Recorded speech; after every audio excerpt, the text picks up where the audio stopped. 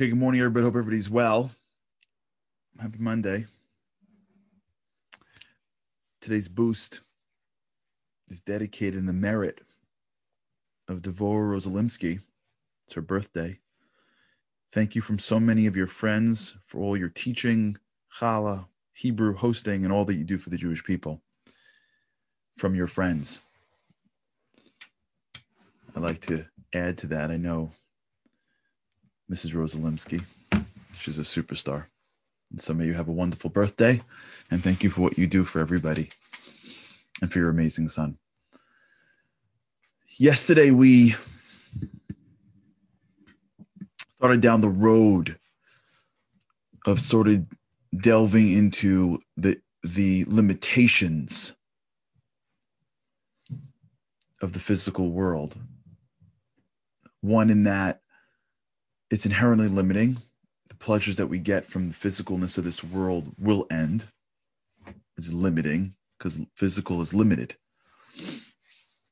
And secondly, is the more you get it, the more your brain orients around it.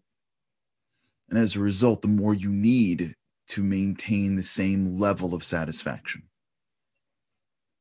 So if you get a brand new anything, the beginning of the experience is new and unique, and there's variety, and your brain is making all these new connections, and it feels amazing.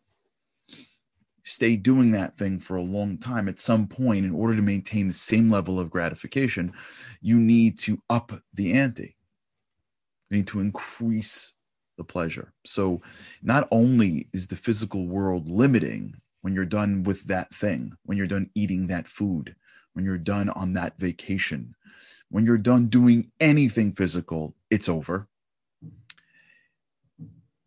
From the minute it's a downward escalator. Not only is it over, but your brain has now created a connection to it, which is only going to make it harder and harder and harder, even if it's just in a very small, nuanced way. At some point, that thing is going to be uninteresting. You see this a lot of times with people that have relationships. If their relationships are physical, at some point they just need something new. Because if all they have is a physical relationship with somebody else, that thing can't last forever. Not at the level of connection.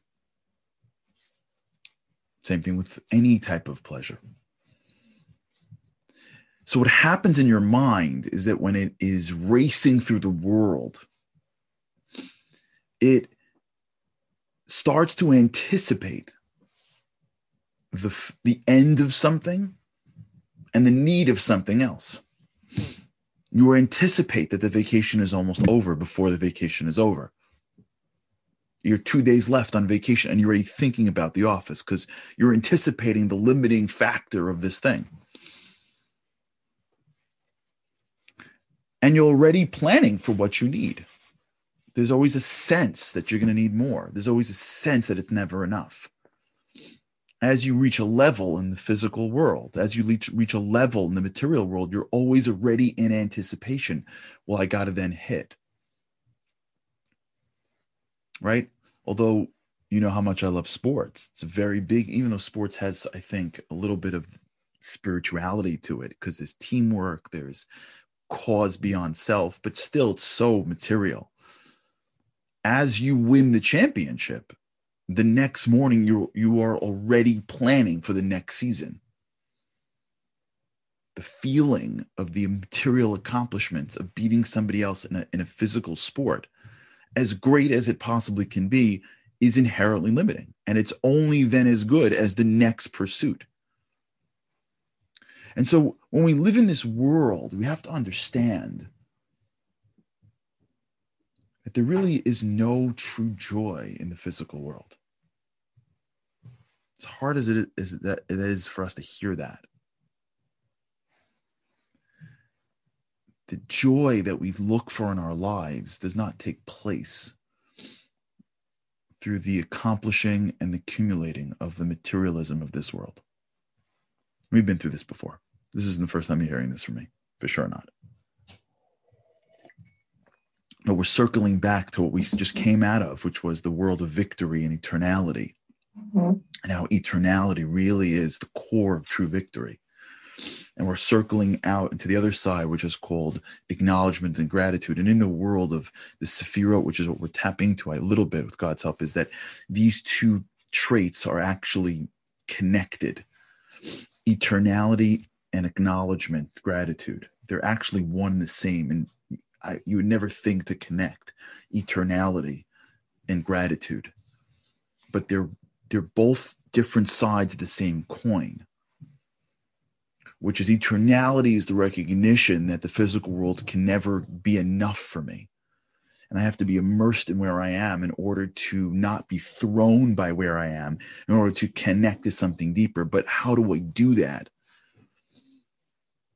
How do I actually do that? How do I shut off all of the you gotta? How do I slow down so that I'm on vacation, I can enjoy myself? How could I take my things in life and deepen them? How do I spiritualize the physical? I know where I got to get to at the end of it, which is somehow making something spiritual. But I don't know how do I do that? And there's levels to doing that, which we'll get to. But how do I start that process? And you start that process by the world of gratitude. You start the process of slowing down the brain racing to it's almost over. I got to get to, whoa, I already have. I'm here right this second. And I got to find ways to sip this part of my life. That's why I don't drink iced coffee. It's too quick. Coffee is made to be sipped, not swallowed. You have to sip it. You don't gulp it. You don't gulp coffee. It's not a Gatorade. It's the experience of coffee. Is the warm cup in your hand, the burning sensation, the just under the burning on your lips. It's an experience. It's not meant to be gulped. Life isn't meant to be gulped. Life is meant to be sipped. And we have this fear that if I don't gulp, I'm going to miss it. Until one day we wake up and we realize that we've been running so fast, we've missed it. The running is what makes us miss it. This happened to me this morning, and every morning, to be honest with you. When I go to pray in the morning, usually as soon as you try to concentrate on something, everything else pops into your mind. You ever have that feeling? The best ideas is when you want to concentrate on something else. The greatest things that ever, my best ideas come when I'm trying to pray, because I'm trying to pray. As soon as you try to concentrate on something, all the ideas. Today, in the middle of prayers, I realized I double booked something. Yesterday, I had all day. I'm looking at my calendar. I didn't even realize I double booked something. Today, in prayers, all of a sudden I'm like, wait. Yeah, I double booked my 2:00. And I'm like, how did you? Because your brain can do anything, right? Like the minute you have to think about something, the minute you have to concentrate for more than 5 minutes, you ever had this feeling? As you try to concentrate, everything in the world is coming up, right? Everything is like thinking through. So I'm sitting in prayers this morning, and I got some things that are still unresolved and issues. And a lot of what I do is companies, and there's usually issues, which is why I'm there. This person, that person, I forgot this guy made a phone call. It's all hitting. And I can feel myself like losing it. I call this tilt. I think it's called tilt. Anyone plays poker? Andy, let me know if anyone on Facebook Live is sending in information here, or Zoom. Anyone? I think this is called tilt. It's when you play poker. And poker is a game of, at least Texas Hold'em poker, from what I understand. I used to play. I never play poker. I don't have that time or attention. It's but I told you the story once when I was negotiating. I don't know if I told you the story. Years ago, I was in charge of some real estate project that was well beyond my years. And I had no experience to deal with all of the issues, dealing with a restructured project. it was, so I didn't know what to do. So one of my mentors said, watch Texas Hold'em, because you learn how to read people. And I did. I would go down the train to this place where I was overseeing this construction. And on the way back and forth in the train, I would literally watch Texas Hold'em poker. It was credible. Anyways, it's very, the real pros are very, they're masters. It's so important that we don't like just look at other people and like just dismiss them. These guys, I mean, they look like they're wearing like backwards caps and they've got like, cool sunglasses on and they got sweat. So you don't think they're masters. They're brilliant. They're brilliant. The guys who are winning Texas Hold'em trophies are like, they're off the charts. And they're playing the table and they're trying to see who has what. So they're looking for tells and signs. And it's a whole, it's not even worth going into, it's a whole world of negotiation. I learned more, honestly. And thank God I went to great schools. I went to Columbia. Like I went to great schools and I went to law classes and I went to business school classes. I learned from like some significant, like, brilliant people. I was blessed by God and I'll never forget and thank him for it. I didn't belong in these places, to be honest with you. I was like outmatched, but I was honored to be there. Nothing compares to watching Texas Hold'em people work this out. Anyways, I'm telling you this for a reason. There's something that I think it's called tilt. It's not, there's a word for it, but someone who's watching will know it. So if you know it, let me see if I get it here. I don't know if it's here yet. Yeah, here it is. Yeah, I got it. It's called tilt. Who hooked me up with this one? Andy. And here's how I remember it, which is when you're playing the game, sometimes you get great cards or someone does something that gets you annoyed. Whatever it is, it's an emotional, and you can feel the emotions rising. Now, when your emotions rise, you're at a disadvantage because you're acting emotionally and not rationally. So it's a big deal in a poker game, because if you're acting emotionally, you're going to make a move or you're going to give a tell and you're going to lose. So these master players learn how to identify this emotion. And you all had it. You know the feeling you've got when like someone says something to you and like sort of like embarrasses you a little bit, not really. And like you can feel the emotions rising. You ever have that? Where you're so excited for something that it's rising, or you're so insulted by something, or you're so overwhelmed by something. Yesterday, I spoke to this wonderful woman. I mean, God bless this woman who's dealing with things like we can't even believe, hitting her at the exact same time. And it's not that she couldn't deal with each thing. It's that they're all hitting. You ever have that sense? The overwhelmingness of the 10 things that come into your head. It's not the one thing you got to make the phone call back. It's 1, 2, 3, 4, 5, 6, 7, and it all hits you. And usually at the wrong time when you're on the train or you're online or you're praying or you're doing something. And it's like, I got. You ever have that? Or you walk into a room and someone says something and like you're not prepared for it. And now you can feel your emotions rising. And then if you say that thing, you're going to regret it. That's called tilt. I call that to myself. I take it from the poker guys, tilt. You're off. The last thing you should be doing is talking. The last thing you should be doing is acting. So that happened to me this morning. Of course it does, because God's like, all right, you can talk about it today. Like, I got to like put you through some experiential experience, Charlie. Like, how many times has this happened to us? It happens to me all the time, because God's awesome and he wants life to be more interesting. So if we're talking about it, I'm experiencing it. This morning in prayers, and it hits me. It hits me. It came out of nowhere. It was like a blindside tackle.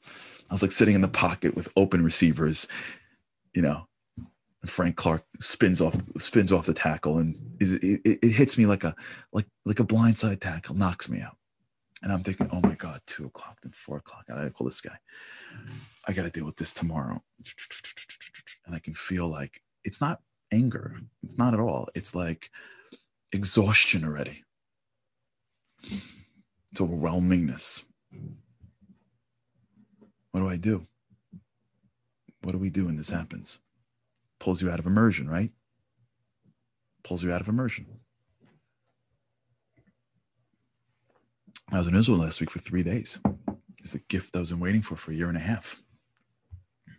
10 things in the morning because they're closing the borders. If you're watching the news, this and that and this and that. Just checking my time.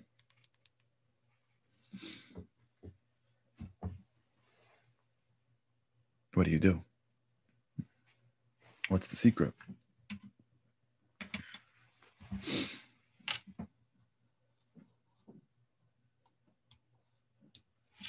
Gratitude. I sat down in the chair this morning as everything was hitting, and I said, wait a second. I love this seat in the shul. It's going to be 50 degrees today in Woodmere. It was 22 or 3 yesterday this time. I'm honored to have the things that I'm worried about. I get to talk to you guys at 9 o'clock, which is my dream. This is really great.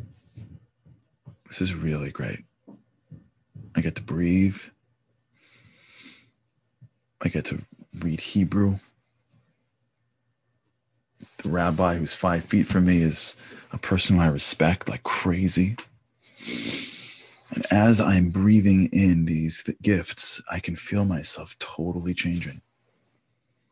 We spoke about this 2 days ago or yesterday, right? You go to the well of gratitude.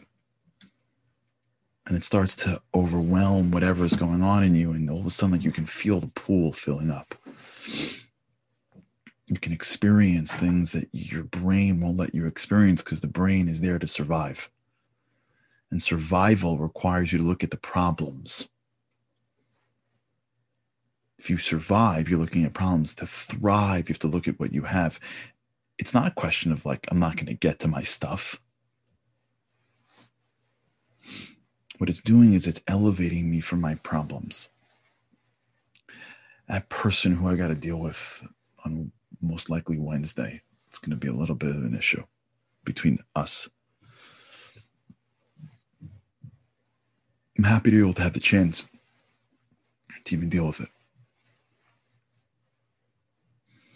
And when you start to infuse gratitude, acknowledgement that what you have, even as hard as it may be, is exactly what you are here for. When you start to move your mind away from issue, which is going to come into your brain first because our brain is built to survive, and you start to change it with gift. Your issues don't go away. They just change their impact.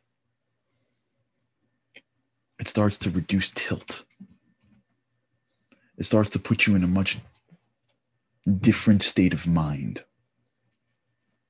It allows the immersion that we've been speaking about for weeks to take place because breathe again.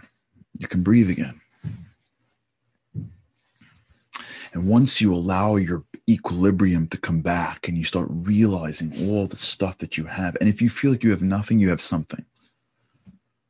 Because I spoke to a lady yesterday who lost her husband to the virus.